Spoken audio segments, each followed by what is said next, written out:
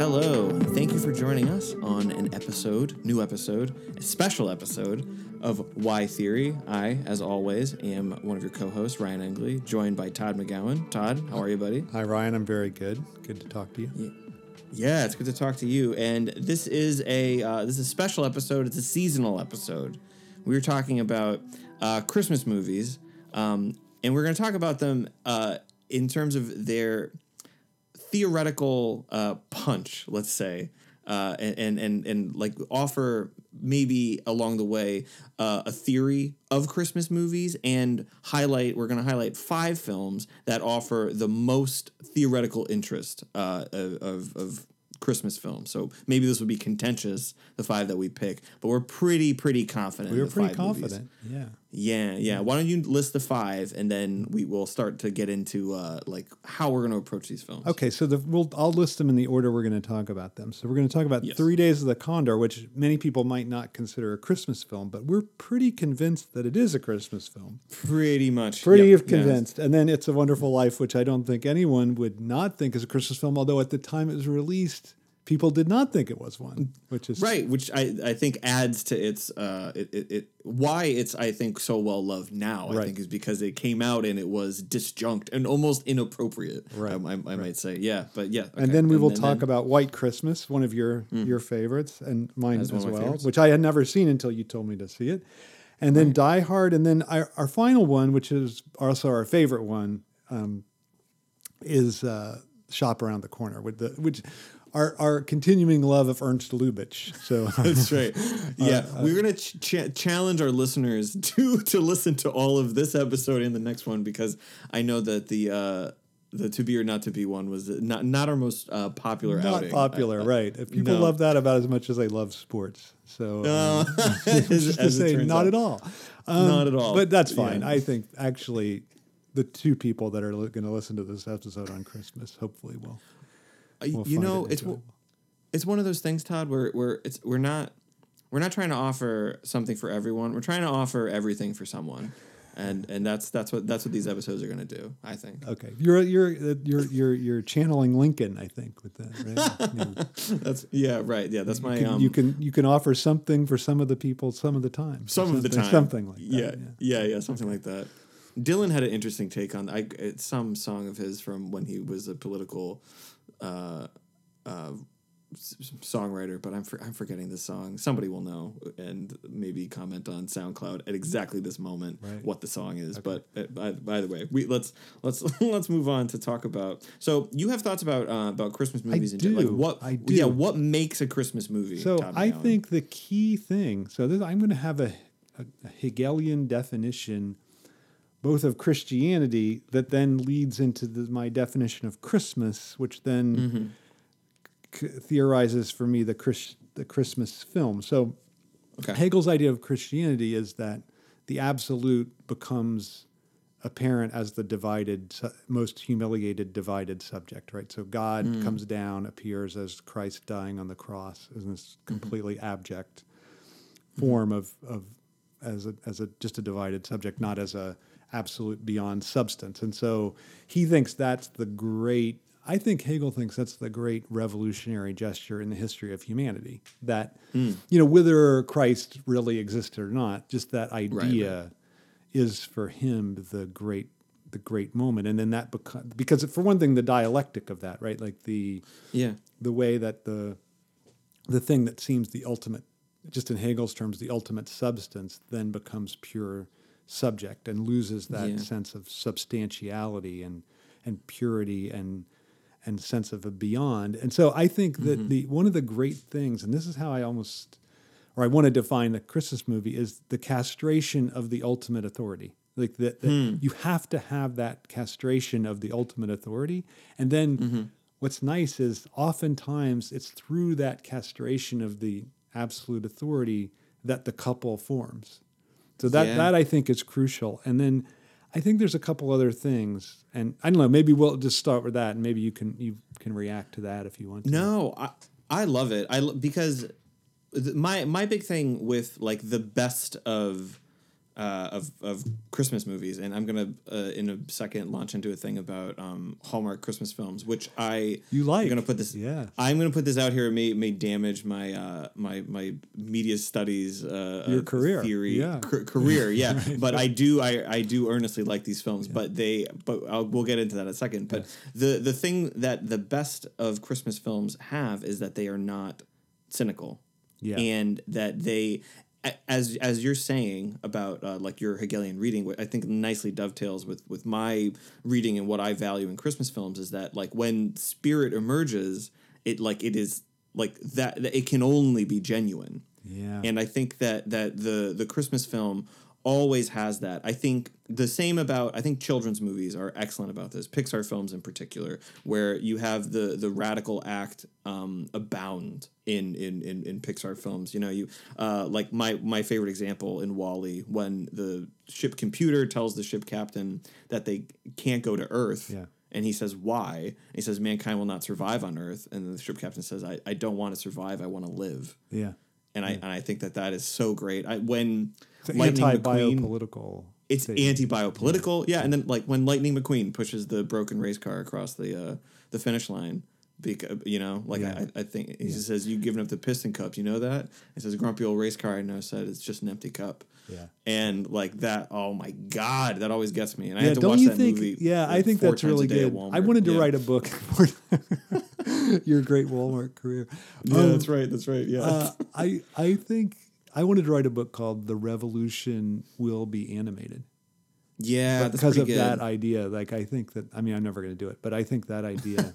And someone wrote a book called Pixar Lacan that I. Oh, interesting. Yeah, which was good, and I think I might have blurbed it, but but I feel like that. I think you're right about that anti-cynicism of both. And this was going to get to my second point, that I feel like I totally love that point, that there is some sense of the genuine. And I don't you think it's tied to the holiday is a holiday from the logic of capital and capitalist accumulation, which is interesting because in real life, intrinsic, but in real life, it's the opposite, right? Like Christmas isn't like, that's Black Friday is, of course, that's when retail stores get in the black because they're selling so much for Christmas. And I think, well, Linus's speech, right? Linus's speech at the end of the Charlie Brown Christmas. Yeah. I mean, like that's and do you want to just say it, because many people might not?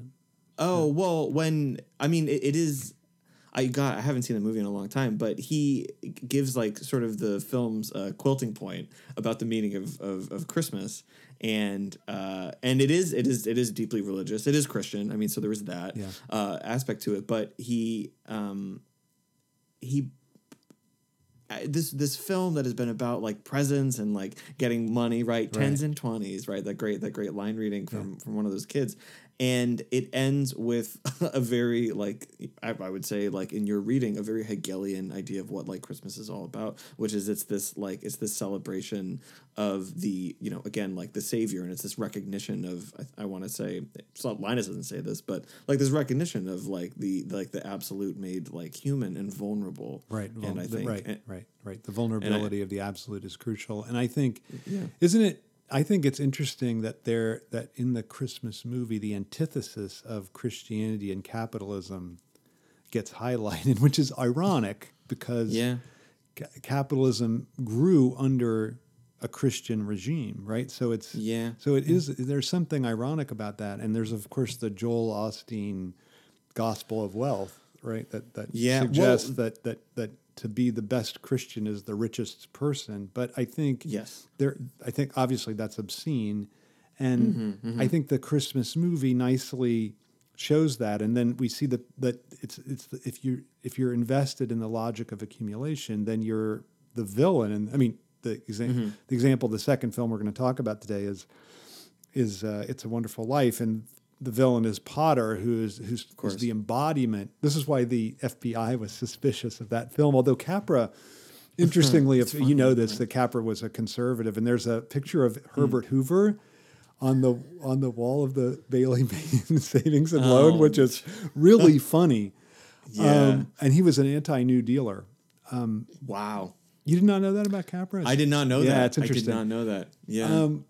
but he's a conflicted guy. But the FBI was suspicious of It's a Wonderful Life because of the way that Potter, like the villainy of Potter, was itself suspect. So I feel like that kind of figure is always the villain of the Christmas movie. Of the Christmas film. And it's so true. And I think like I really wonder if we connected the dots on this, but like I think that maybe it takes a conservative to make one of the most socialist films that like in the canon. I think that's true. I mean, I do think, look, I think that scene at the savings is it the Savings and Loan? Is that what it's called? Yeah. Savings and Loan. Savings and Loan.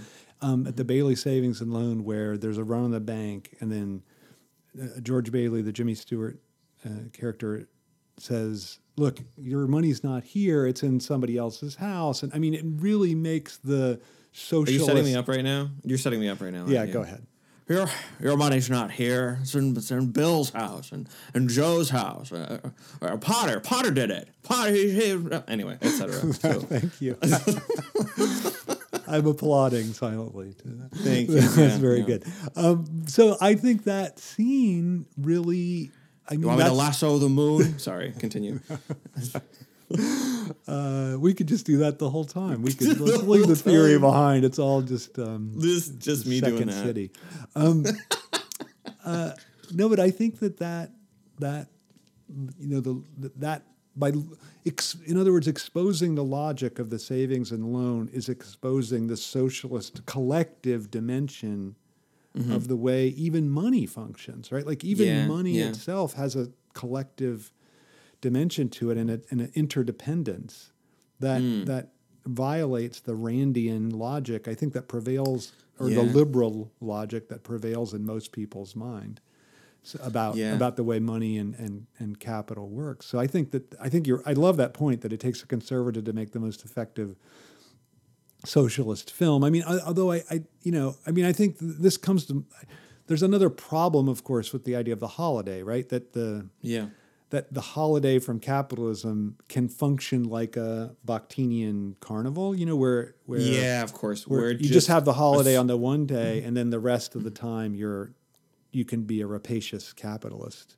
And it's because you have the holiday on one day that it supports. Exactly. Yeah, so we suspend hierarchy, like get rid of all these rules, and all that does is it just reaffirms the hierarchy, the patriarchy that exists all year round. Right. Yeah. So the Christmas movie, interestingly though, not Christmas itself, right? Because Christmas itself is not any holiday from capitalism.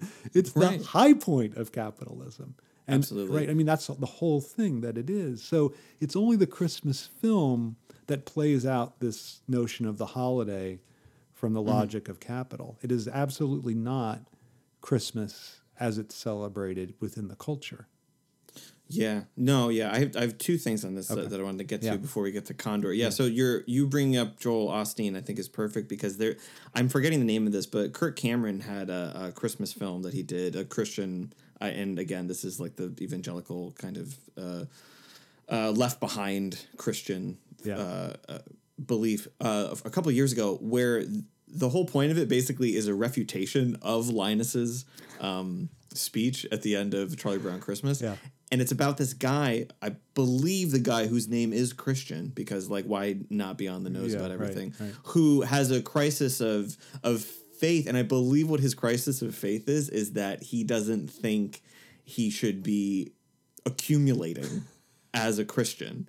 And the Kirk Cameron character convinces him that like these two double fridges that you have in your garage, your 2-car garage, you need to have those. That's you being a good Christian. And it is completely wrapped up like in an attempt almost to reify capital as the Christian logic. Yeah. And like so that's why like those kinds of films, they fail to be Christmas films. And this is going to tie into why I love Hallmark films is that they are conflicted because it is a greetings card company. Right. And the thing about this greeting card company is that most of the time, obviously, for anybody who has ever had to get a card for somebody for any occasion, and you find yourself looking at Hallmark cards because they just dominate the market. Right. You go through 10, 12, maybe even more, and you're like, this is just peddling cliched nonsense to me. And then maybe out of that, you find the card that actually manages to say something, or it allows you, or it doesn't say too much, and then you can write a little note, right? I think that's sort of like the minimalist one are the only ones that are ever tolerable, right? Exactly. Yeah. And those are the ones that work, and you're like, okay, this is it. That is the exact experience of watching Hallmark Christmas films. There's one that came out, a new one a couple weeks ago. It stars LeAnn Rimes, Todd. Okay. Stars LeAnn Rimes. She's a singer, I take it, right? She's the singer, yeah. It's called, you just need to trust me on this, but I promise this is true. Okay. It's called It's Christmas, Eve, because her name is Eve, okay? So right, that's the name of this movie. Is It's Christmas Eve, and she plays, and like I swear to God that they have like Mad Libs at the offices where these movies are made, because she plays an interim school superintendent who goes to her hometown for the first time in a while. She always bebops around to different places, and she's going to have to balance the books of this school, and she's going to have to do that by cutting the music and art program. Now, I see where this is going. You see where this is going. Now, she is, of course, a singer in real life. She's gone away from singing for a long time. Yeah. She hasn't sang in a while. And she accidentally bumps into, turns out to be the music teacher at the school, who will be her love interest. Yeah. Now, this is sort of the thing. As I'm saying that, like, there's all this kind of like cliched nonsense in the movie, but like, what I am here for in watching these movies that are all 2 hours long, what I'm here for is the moments that are not cynical, the moments that are genuine, that burst through this like. Hallmark is the only production company that is like really doing things like classic era Hollywood, that is just churning out these films and like they don't care, and this was what, of course, the auteur theory was based on, that like despite Hollywood's insistent on producing these films as commodities, there were these people that were able to put like an authorial thumbprint. There was Howard Hawks. What do you know? There was Howard. What do you Hawks. know? Yeah, right. And then we're going to talk about Capra, who I think fits into that matrix as well. And there's Lubitsch. And who they didn't recognize. Yeah, the which French is why we talk about him all the time. And so anyway, I don't want to talk. We should give credit though, because it's Slavoj and Alenka and Mladen who started the Lubitsch conversation.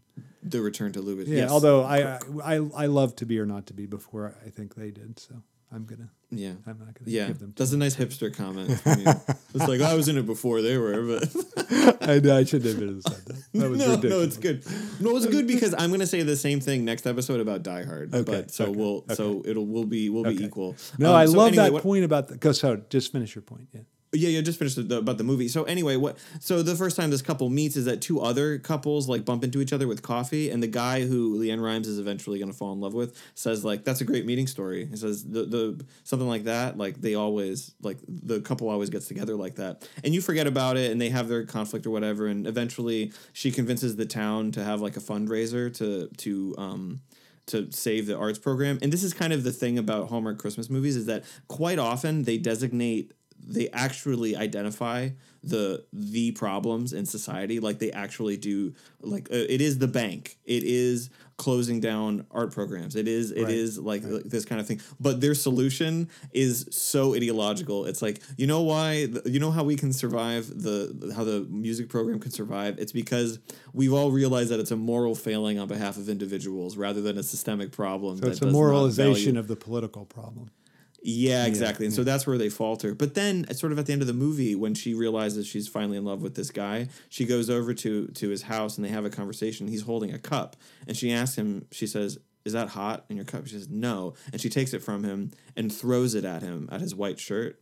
And then they kiss. And it's really, really nice. I like that. Because they didn't have that moment earlier. And it's like, every Hallmark movie, just like finding the Hallmark card that in the sea of cliches and nonsense, they have that moment that is pretty good, and it's well earned, and it is not cynical, and it kind of outweighs the rest of it that's nonsense. And that's why I like those movies. So anyway, please tell me. No, that's related to what I want to say is my third point about the Christmas movie, that there's this constitutive misunderstanding about something that seems far away and foreign. And I think this is tied to my earlier point about the absolute coming down to earth. But so this thing that seems foreign, but it's actually, we find out that it's familiar. Like we think we desire something exotic and foreign, and or we think we're encountering something that's exotic and foreign, and then we discover that it's actually the familiar and the proximate.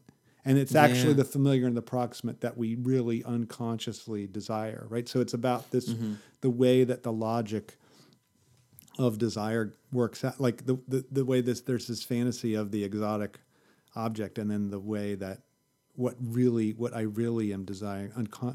I think it's almost the contrast between conscious will, which is directed at the foreign object, and then the unconscious desire, which is drawn to what's proximate. And I think It's a Wonderful Life is great on this, and I think so is 3 Days of the Condor. Or I mean, the best one was the one that we'll talk about last, which is Shop Around the Corner.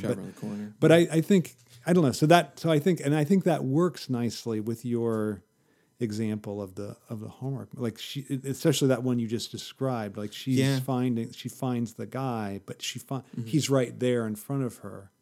And she couldn't see him until the moment where she throws the thing, She throws the coffee on him. The cold coffee. Because and I think that this adds to your point, is that it's not just finding the familiar, it's that the familiar has to be distorted in some way. Exactly. For it to be desirable. Right. And and I think that's definitely a thread in the Christmas movie, and the genuine one, not the Joel Osteen, right? And I think it's related to the notion of Christianity and Christmas too, because this idea in Kierkegaard of indirect communication, like God can't communicate directly with us; we have to get this mystery of Christ, and I think that's the same idea that you're talking about with love, right? Like you have to see, you can't see the object straight on, you have to see it through this distortion of distance, which then lets you see what it is really proximately, right? Like you have to have that distance.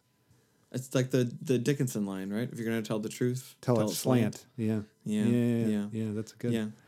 That's good. It's good that we also managed to avoid using the term "looking awry" throughout that whole conversation. It was very deftly handled. To steal a phrase. Yes. Right. Yeah. Okay, so let's talk about. This is one of my favorite films of all time. Is 3 Days of the Condor, which a lot of people maybe haven't seen, but it's a 70s paranoid thriller, in which you just saw it. So do you want to describe the plot? Saw it. Yeah. Real briefly to get anybody interested in the movie, and then to sort of set the parameters so we can have the conversation anyway. Is that Robert Redford plays a character named Joe Turner, who works for the CIA, but not as an agent, not a field agent. He is a reader. He's part of a special task force. As one of the other characters says, he reads everything. He reads everything. Right. And this is going to be another episode. I have this hot take that the reason why fiction there's this impulse to regulate fiction, and this could be like in the Hays Production Code or any kind of censorship that occurs over something like video games or like violent movies or whatever. The reason why it's so much easier to get like governments and like ideologically opposed people together to regulate fiction is that fiction has the possibility to change reality and to rupture reality, whereas reality does not have that control over fiction. Fiction can remain boundless and limitless, no matter what happens in reality. Yeah, I absolutely agree with that. Yeah, and I think that this film shows a really good example is that so Turner ends up stumbling upon as he says later in the movie, a CIA within the CIA that through fictional manuscripts that are translated only into certain languages, Arabic and Dutch, but not German. Spanish, and as he puts out, but not French. Yeah, but not French. Right. So, so they're sending messages about the plan through these published books. I assume that's what they're never clear about why they're publishing it in these books. I don't think. I think or the I one think book, right? Yeah. The implication, right, is to reach the different agents in different Right, places. right. But it is. But like, why does it need to be through? Why publish it in a book? I mean, that's an Yeah. interesting thing. Except, I think I like the idea of it though, that you have to in some way it has to make itself manifest in public. Yeah, right? it has to be public. It can't be completely private. Yeah. I mean, doesn't that also map on to how like the reason why there's not like a perfect crime is because like there is the impulse toward the other. Like Right, you right. must be seen. Right, There right. must be Right, which is registration of why the crime. I think people shouldn't make fun of the Bond villain who describes the crime to Bond, because that is the Yeah, essence yeah. of crime. It is a performance for the other, right? Yes. So it's not that criminals don't want to get money.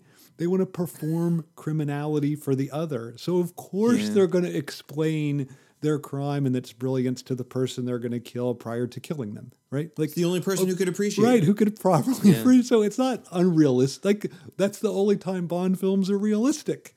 Just when they're That's not pretty good. killing Bond and say, I mean, the only one time they don't do that is when Goldfinger. But even then, it's an Yeah. elaborate death sequence when Bond goes, "Do you expect me to talk?" And then Goldfinger goes, "No, Mr. No. Bond, I expect you to die."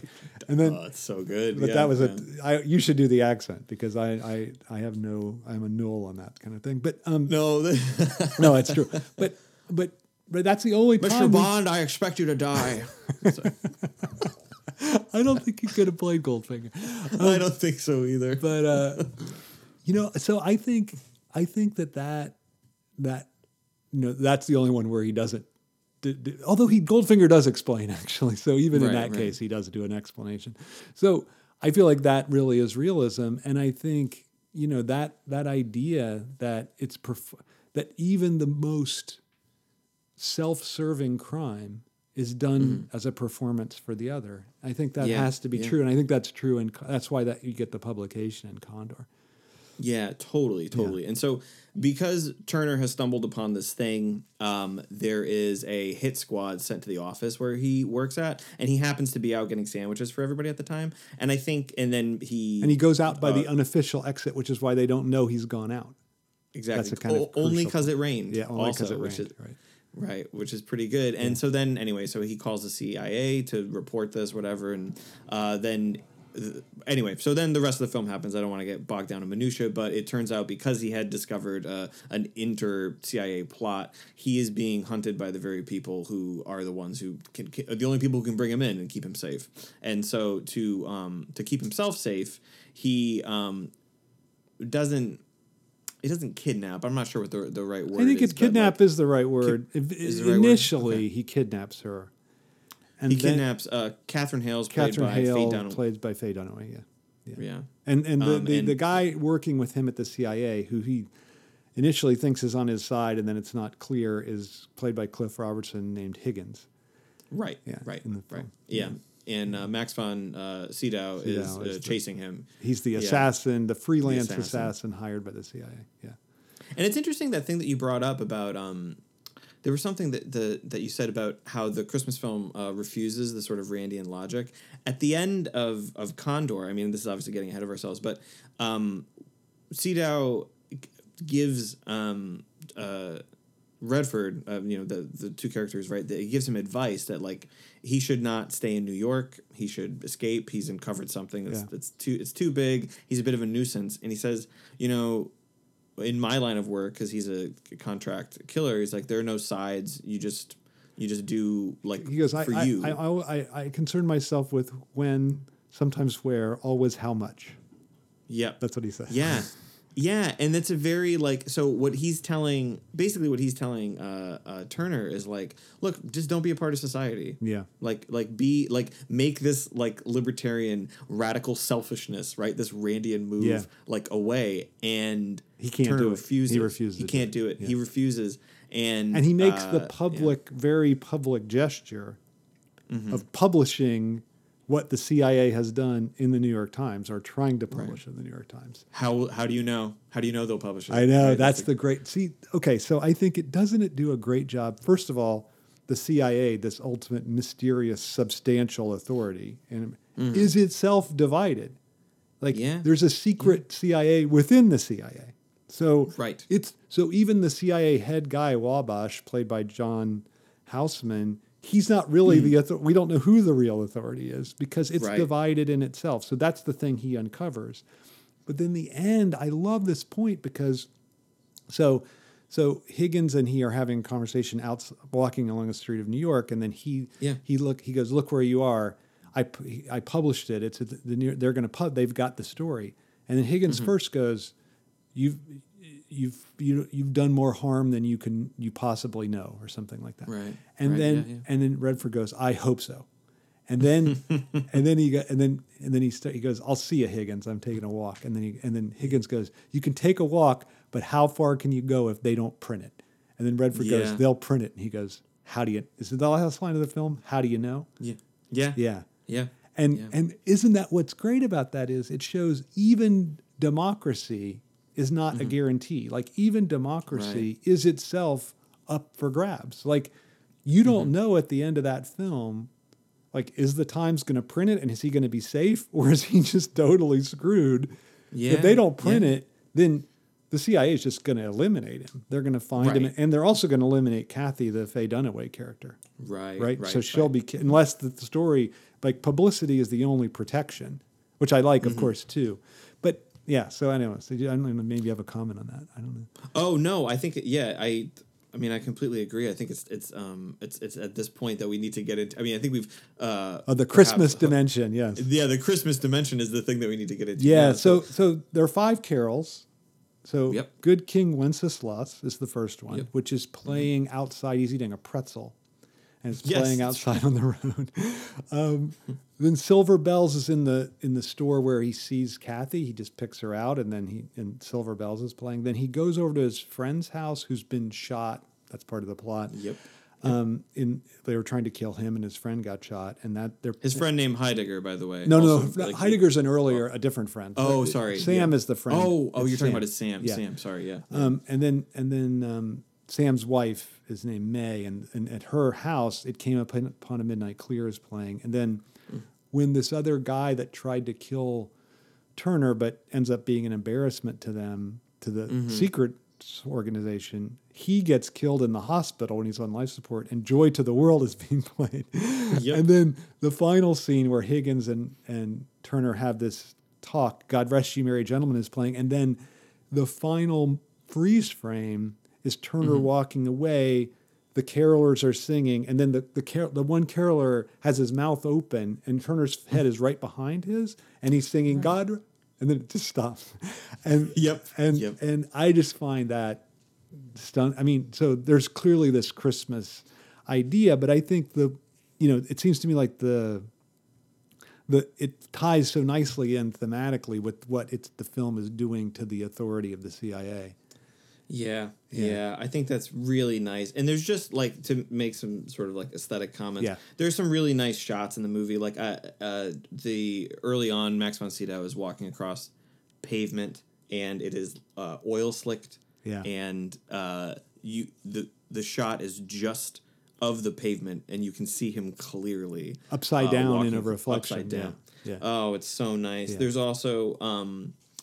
also I think a nice when the hitman arrives in Kathy's apartment. I was just thinking about that scene. Yeah, he comes as a post deliverer, a post officer. Yeah. There's a light bulb flash that goes off and that kind of blinds him, which I think is like sort of like a Rear Window reference. Yeah. And then he eventually ends up shooting the mirror instead of him, which I think is also a Lady from Shanghai reference. I think a little bit. And but the best reference, which is the one that I think clinches this, at least as a for me, Christmas film. Yeah, as a Christmas film, is that there's a phone call between Faye Dunaway's character and her boyfriend, who is in Vermont, because they're going skiing in the Green Mountains. Right. Go ahead. Yeah. Oh, which is a white Christmas illusion, right? Like they're coming up to Vermont, so.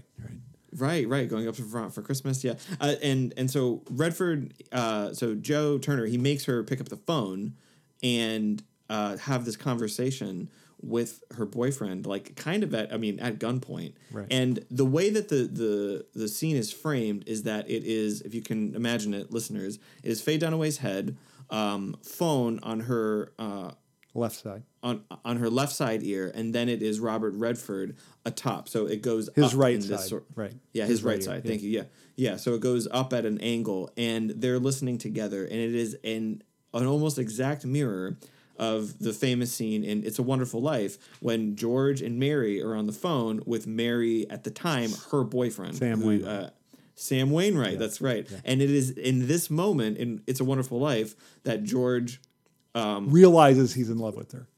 Exactly. Right. Like she loves him from the time she was a little girl, it seems. Right. Right. George Bailey, I'm going to marry you. Right. Yeah, right. Is this your bad ear? This is your bad ear, right? Yeah, right. It's so amazing. Yeah. And with Condor, this is the moment where both Turner and Hales become people, I think, to each other. Well, and it's not. I think it's the moment she falls for him, right? Yeah. So it's kind of reverses it. And then we were talking about this. So the scene is now their relationship. At the time it was released, it was not controversial at all. But now it's become somewhat. People have become disturbed by it because he takes her hostage and then she falls for him. Right. So that's the basic thing. I mean, he doesn't like it's a Stockholm syndrome. Right, a Stockholm syndrome kind of thing. It's a couple things about that. So I think what I think. You made the point, I'll let you make it later, but which I think complicates that about the way the film wants us to relate to it. But I do think that it's interesting that she makes the initial gesture and that the sex scene is entirely from her perspective, right? Like, so it's as if he's fulfilling some kind of phantasmatic function for her because we get all there's a montage sex sequence. And it's nothing of his life. It's all, she's a photographer. No. And so it's all a montage of the photographs that she's taken and her, like, it's almost as if her loneliness finds its expression in him, not a solution to it, but an expression. Like she's finds someone that she can be alone together with. And I think, I almost am tempted to say that's the idea of really the fundamental idea of the Christmas film, that you can be alone together with someone. That's the thing that gets accomplished. Yeah, no, I think that's so great. And I think the film, I mean, what's really excellent about the way the film casts that moment and is that I think the film is aware of the problematic nature of that sex scene because earlier in the film, Redford, Joe says of her pictures that she took them not quite autumn, not quite winter. It's like this sort of like in between thing. And those are the photographs that are intercut with them, the scene of them having sex. And it's calling attention to like, this is in between being fine and not being fine. Right. And I think that the film is asking you to work out how messy this is and how conflictual it is. It's not just saying like, yeah, this is okay now because he's won her over or whatever. It's like, no, there's still an issue here. There's still like some liminal space of conflict which this is happening. And I think your point about it being about her and her enjoyment is one of the like the filmic way that we know that it's not that like, well, it's not about Joe and it's not about him asserting his own sort of like will on her because she, and again, this is that thing where it's like, it's both okay and it's not okay. It's like he uncuffs her and she doesn't push him away. She brings him toward her. Right. So it's right after this moment of captivity that they have sex, and again it's like that's the problem in it. But I think I love your point that the film is pointing to the fact that there's a problem in it, right? Yes. It's not hiding from it. It's like giving it to you in neon lights and that's why like afterwards she continues to like she kind of hounds him about what just happened, where she says that he talks in his sleep. Yeah. And he mentioned and he said a name. What's the name? Janice. The girl's name? Janice. And she says, this is a great line, was she a volunteer or a draftee like me? Right. And then she goes, and then he asks her, he goes, I just need your help for one more thing. And she goes, have I ever denied you anything? I'm the spy fucker. Yeah. Yep. Yeah. Right. Yeah. Right. Yeah.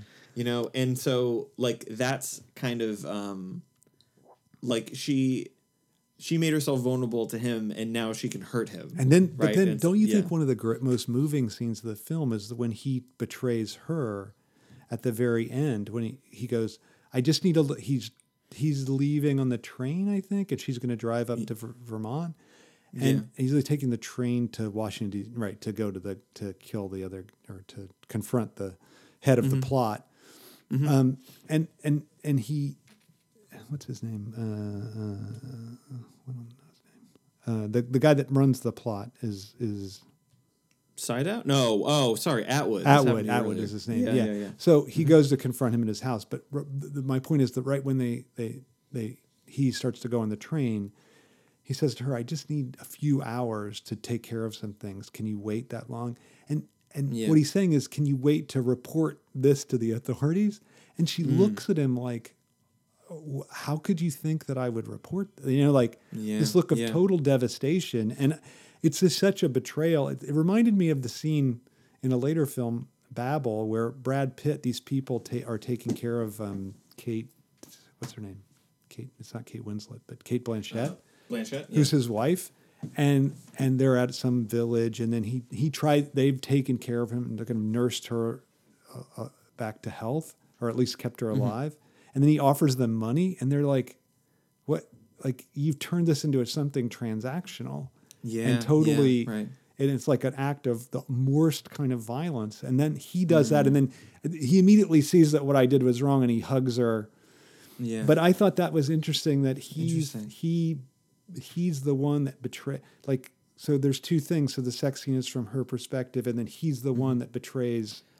He betrays her. So I think there's all these ways that the film is complicating him, and and not complicating her. I mean, she's complicated, but not like undermining her in the way that it undermines him. Yeah, no, I think it's true. Because there are moments in like the middle of the film, I think, especially after he has kidnapped her in her own home, where you want to know kind of what's going on in the movie, but you're not exactly on his side completely. You know, like I think this is something that is maybe. I mean, I don't know if any of the other movies we're going to talk about have this at the fore of it. I think White Christmas does this, but it's with the characters. I mean, we know the whole time, right? About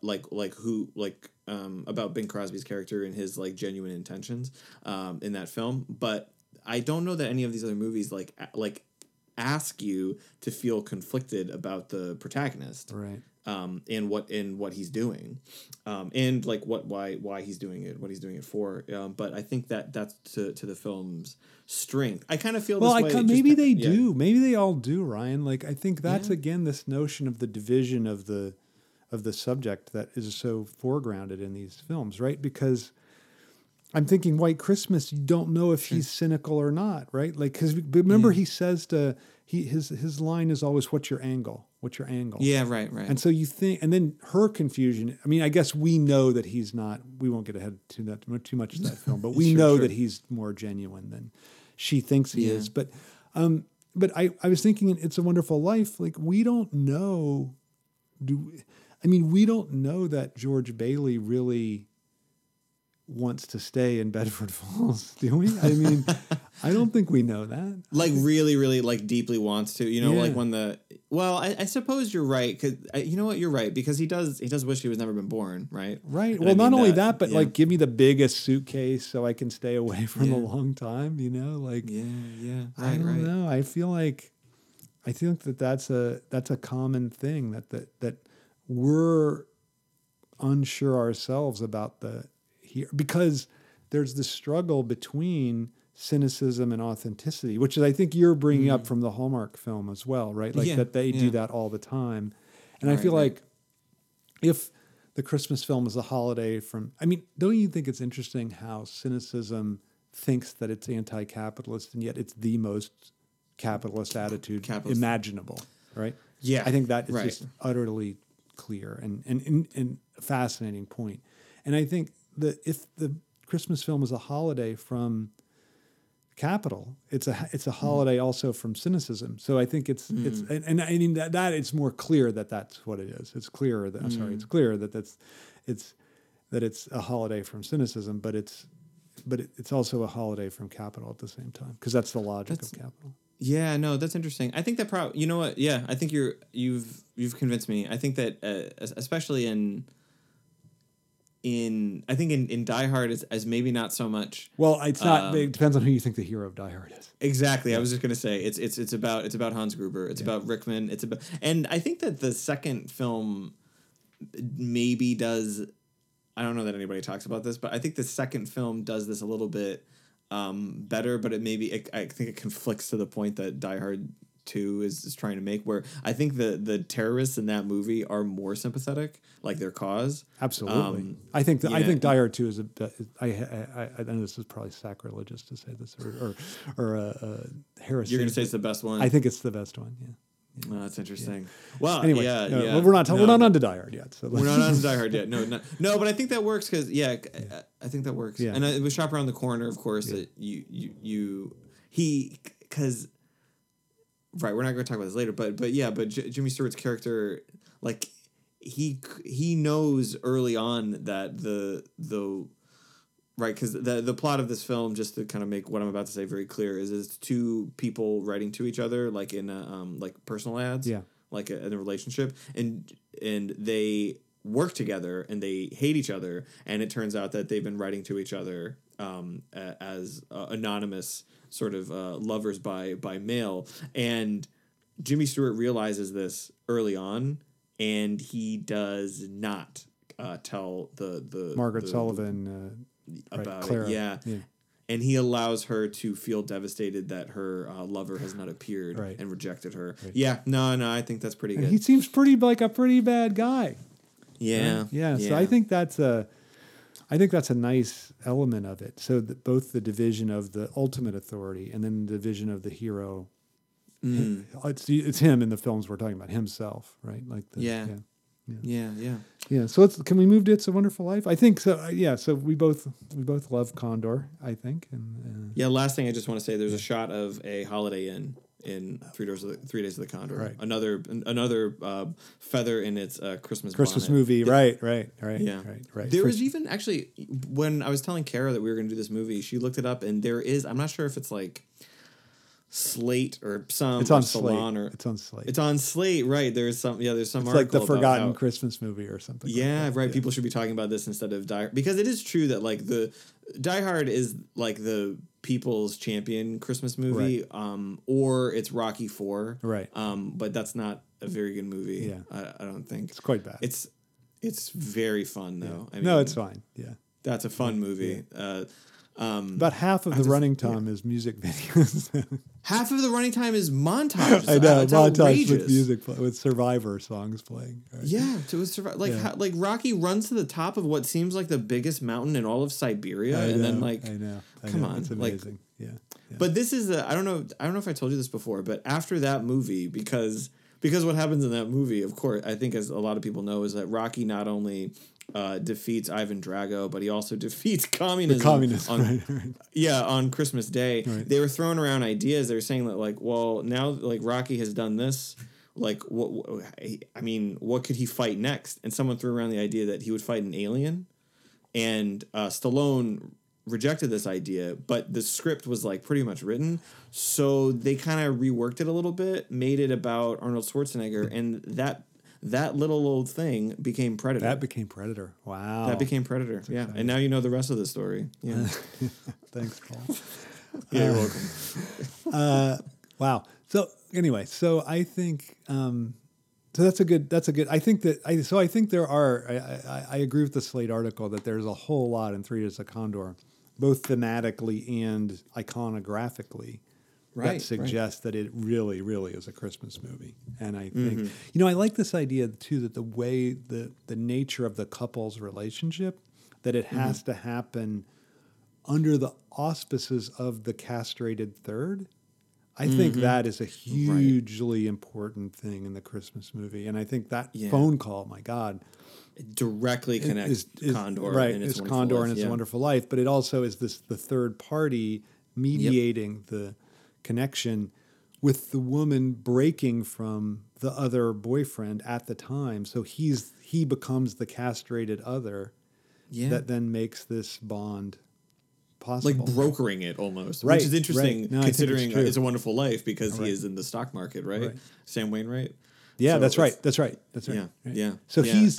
It's funny because he's the one who's supposedly successful, but the whole point of the film is that George Bailey gets, has this relationship with his love object that Sam Wainwright can never have, and so that's where the whatever real success, which is of course failure in the capitalist universe, that's real success in the eyes of the film, I think. Yeah. Which I mean, and that. So let's transition to that. I mean, everybody maybe. Transition. I don't know that we need to detail the plot, but no, we don't have to do that. I think it's probably too famous. It's also one of those movies. Do you know that? Have you read the book by Am I gonna? If on a Winter's Night, a Traveler. No. No. Oh, okay. That who is that? The Italian author who did Cosmic Comics. Anyway, it'll obviously come to me. Somebody will know. But in that book, which is very meta, there's a description about like you walk into a bookstore because the whole book is about reading a book, and you walk into the bookstore and you see the books, and these are all put like in like every word of this string is in a capital letter, so it's like an official sort of thing, and it's like you see the books that you haven't read but should read. You see the books that you have read but should read again. You see the books that you haven't heard of. You see the books that you haven't read but feel like you've read because and I think that this is one of those films where It's a Wonderful Life. If you haven't seen it, like you've seen it. You feel like you've seen it. Yeah. You feel like you've seen it. Yeah. Which does not mean don't see it if you haven't. I mean, like you absolutely should. Yeah, I think it's worth seeing many times actually. Yeah. But it is certainly it's not one of those Citizen things. Kane. Capra thought it was the best, and later in his life he thought it's the best film ever made. And I just thought, I don't think you can say that. For one thing, you can't say that about your own. Even Wells didn't say that about Citizen Kane. So you're not allowed to say that about it. You're not allowed. No, Frank. No. Yeah, I know. I was in a meeting earlier, and someone said, "I came to UVM. You're welcome." And I thought, are you allowed to say that? I'm not sure you're allowed to say that. Which is, that's I've always dreamed of doing that at the end of a conference talk. Like, because you say thank you for listening, right? You just say thank, like it just at the end, just kind of like give like a wry smile, look around the room, and just be like, "You're welcome." Yeah. But I don't think everyone would know that I was joking. Yeah, but I don't even think that joke is okay, frankly. Yeah, like I mean, it triggers me. That's so funny. Yeah, but anyway, I think I think It's a Wonderful Life is really, really good. But I think to think that you've made the greatest movie ever. But interestingly, is a problem. But I think interestingly, Stewart thought it was the best movie he ever made. Wow, which is fascinating because he made Vertigo, Jesus, and he made Rear Window, and he made all those Anthony Mann westerns, which are stunning. Right, like Man from Laramie. Oh, he made Liberty Valance. That's a John Ford, but that's amazing film too. So that's a high. It's interesting that was his view. That it was the best film he ever made. And he also made earlier Capra films that are pretty great. Like, I think You Can't Take It With You is talk about these conservative making the socialist film. I mean, Jameson calls the house that they live in, where everybody does these weird, quirky things. He says that's the socialist utopia. That's really funny. Yeah, so I think that's interesting that Stewart thought this was the best one, and maybe I don't know, maybe that's right. I think it's got a lot going on. I think that.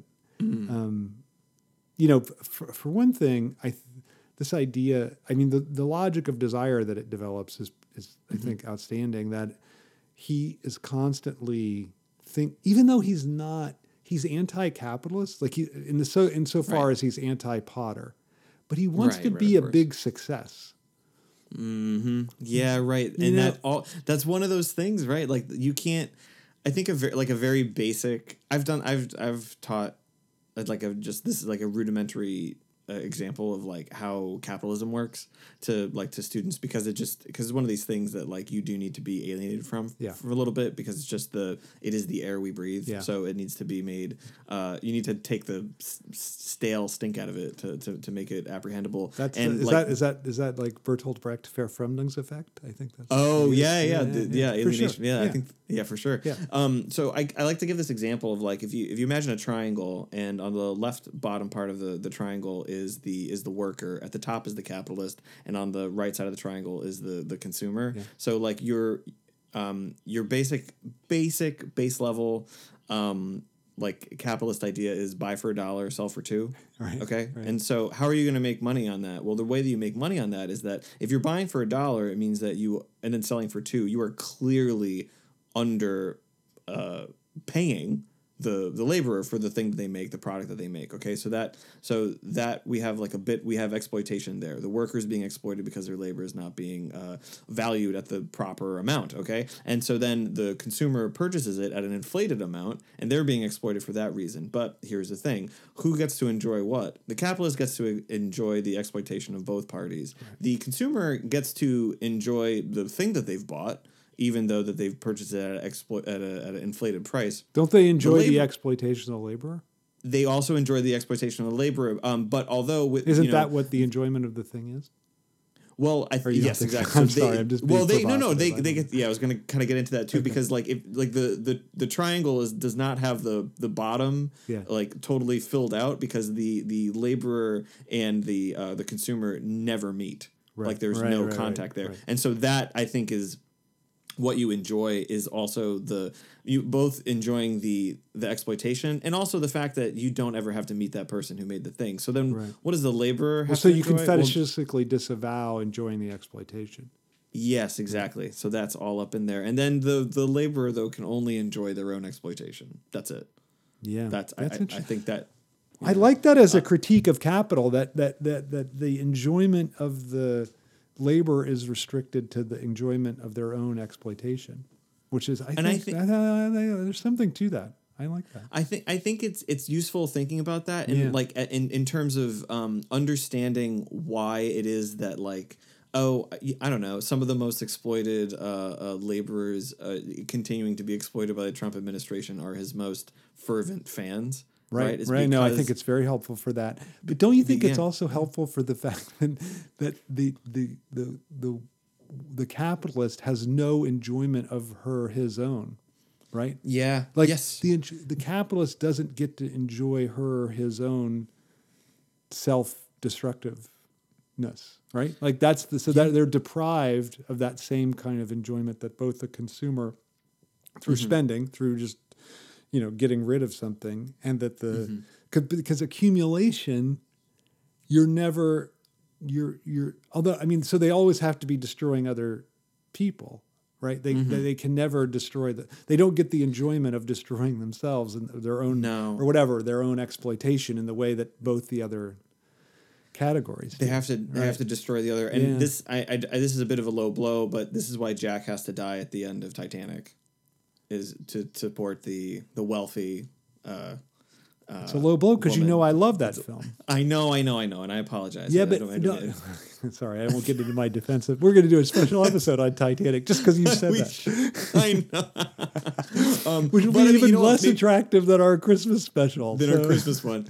But maybe I'll move it into another territory that we can work at. Jim Irsay, the guy who owns the Indianapolis Colts. I don't know if you know this. This is the guy that owns Jerry Garcia's guitar and the original scroll of On the Road. Yes, because like I think that this is true. This is maybe this is the only thing that the exploited worker has over the capitalist, but it's like it's totally illusory, I think. But it's like you can imagine that like, oh well, this guy hasn't lived, so all he can do is purchase the artifacts of people who did live. Yeah.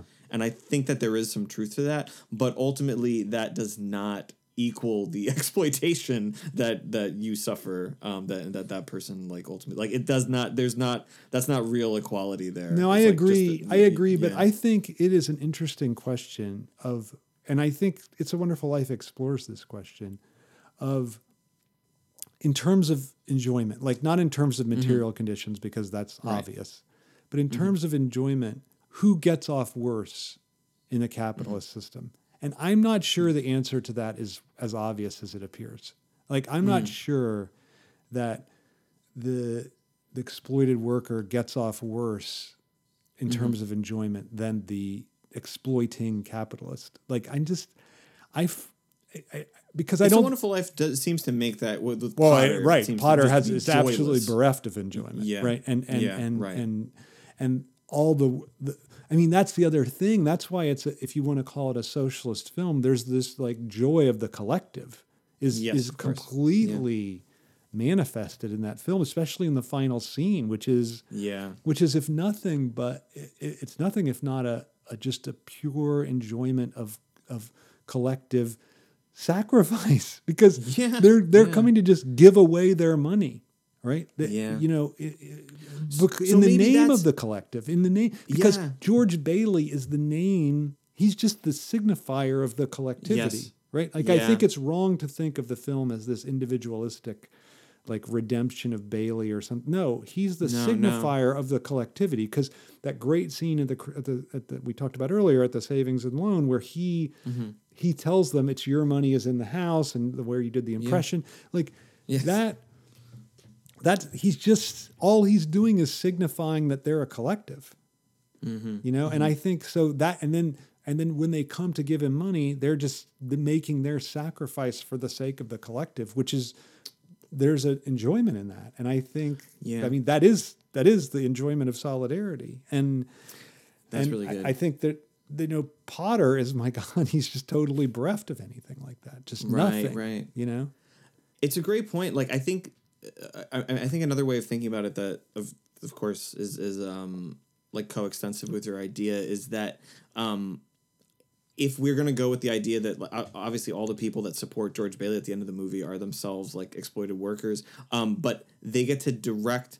So now what they're all doing is that the money that they get, that they should be earning more because of, you know, for whatever various capitalistic situations they find themselves in, they're giving their money to something that is like, that actually exceeds the capitalist system itself. Like, and it's, in a sense, by taking the money that they probably don't have to support this guy in this moment, like, that is an enjoyment that is greater than enjoying, it was far greater than enjoying their own expectation, right? Is being funneled towards something that, as we've been talking about, is that's the least cynical thing that you can do. It is a genuine radical act, because it supports this person who you all love, but it does you damage. Like, those people don't. Right, they have less money. Right. They have less. Yeah, they don't have enough money to really be doing that. But everybody does it anyway. They probably aren't going to be able to go get a cake that week. Yeah, right. I'm just picking out my vice and not your vice, right? Yeah, maybe they can't go get a couple beers or something, which they need, right, to survive. But yeah.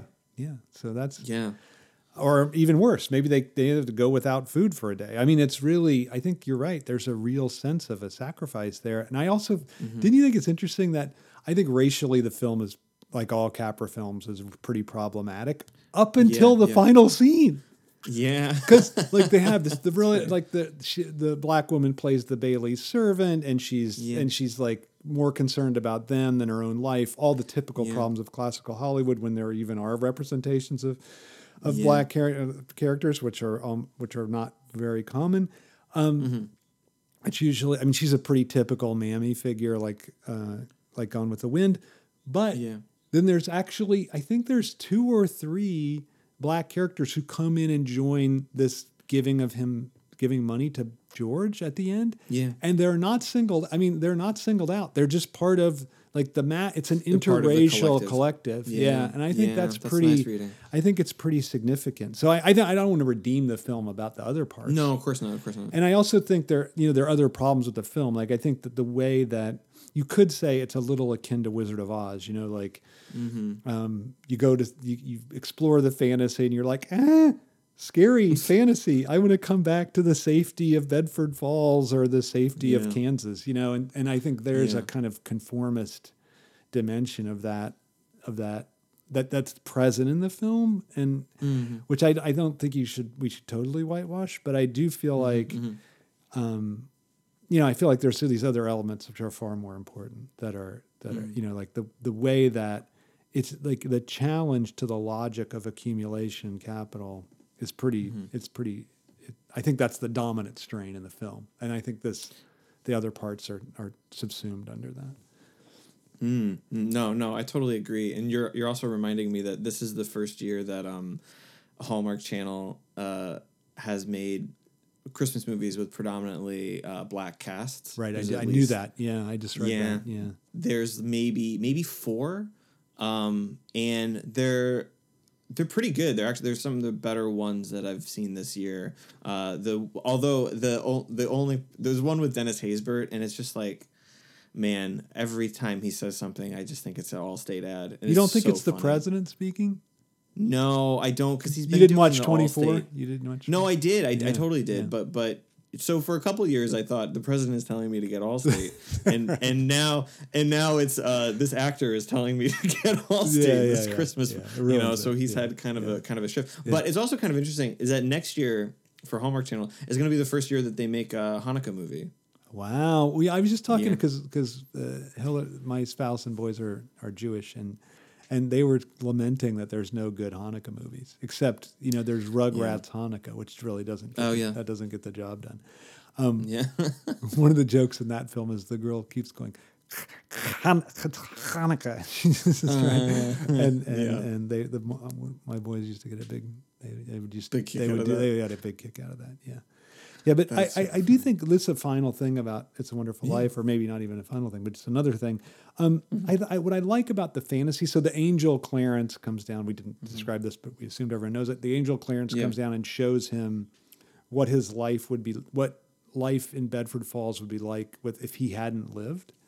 Yeah. And I really like that too, because on the one hand, it seems like this individualistic thing, like, the individual is so important. But isn't it more that the way you can't separate the individual from the collective? And I think that it's almost like you could say what's funny is how short that sequence is, because you think like, the whole film is about him seeing what it wouldn't be, but no, that sequence starts with only 30 minutes left in the film, and the film's 2 hours and 10 minutes maybe. So it's 100 hour and 40 minutes into the film when you get this sequence and the rest of the film is God and Joseph, which is a weird thing. And that's I think a problem, is that the God is kind of directing all this. But then but I like how Clarence saves him. So Clarence doesn't save him from committing suicide. He jumps into the river, unable to swim, and causes George to dive in and save him. So that's a nice thing that rather than saving him directly, he relies on George's unconscious ethic, which I liked. But then I think, isn't it nice that when he shows what the town is like without him in it, he shows how you cannot, like, what the town is his action is part of what the town is. So it's a little bit of like an encounter with the gaze, I think. The rest of that whole sequence kind of is, it's maybe too positive, but it does nicely show how you can't separate, like, these things wouldn't just exist. Like, if we weren't acting and, supporting them and doing whatever, they wouldn't just exist. It makes visible, like, the invisibility of one's own stain on the collective society. Right. It's, and you're reminding me or making me realize for the first time that I bet that It's a Wonderful Life that the future dystopia in Back to the Future 2 is based on. Utterly. Yeah. Slavoj has this point where he says that sequence in It's a Wonderful Life the point is that it's through the fantasy that the film is able to depict what American life really is like at the time. Which is, I think, right. I think that's a nice point. Yeah. And it's the only bulwark is the only bulwark is that's a very Sartrean point. The only bulwark is the possibility of creating a genuine collective from people who otherwise would not think they have a meaningful political connection to each other. Right. Yeah. Right. That's interesting. Yeah. Yeah. I find it fascinating how, so these films that we've talked about today are both very contrasting in terms of the collectivity, though, right? Like, Yeah. It's a Wonderful Life is, I mean, there's all these similarities between the films, but It's a Wonderful Life is about the formation and the recognition of the collective. Yeah. And Condor is about the impossibility of any collective forming, and even this brief liaison with Kathy that Turner has is can only be fleeting. It can't be like they can't be the source of even a 2-person collective, right? So and don't you think that it uses that film uses that whole thing to great effect, because at the end you doubt the New York Times will publish the story, Absolutely. thus creating a collectivity of people who are aware of what the CIA has been doing and why they've been doing it. Right. So it is our own suspicion, and actually maybe the movie dares us to not be cynical. At the end, to think that there will be this sort of rise up. Well, I think not to know. Yeah. I think the point is you cannot know. Yeah. I think that's the point of the film. Like, I think, don't you think it's interesting, these films where you're given the ambiguity, and then it's so tempting to say, oh, well, what it's really going to be is one or the other. But I think, no, you read the ambiguity as the answer, right? That's the Hegelian point relative to Kant. Like, it's the posing of the problem is already the solution to the problem. Like, it's the way that, like, it's the inability to say, are they going to print? How far can you walk if they don't print it? They'll print it. Like, that inability to say is already the answer. And I think that is I think you're right there, that there's a way in which that's the basis for a kind of collectivity that Pollack, Sidney Pollack, the director, is envisioning that the film could create, right? Like, I think he and Capra have these different, because his collectivity is in the 70s, when the whole point is any kind of collective action is broken down, any kind of collective bond. I mean, that's the start of the rampant ultra liberalism, right? And I feel like that that film is maybe trying to posit a way to counter that through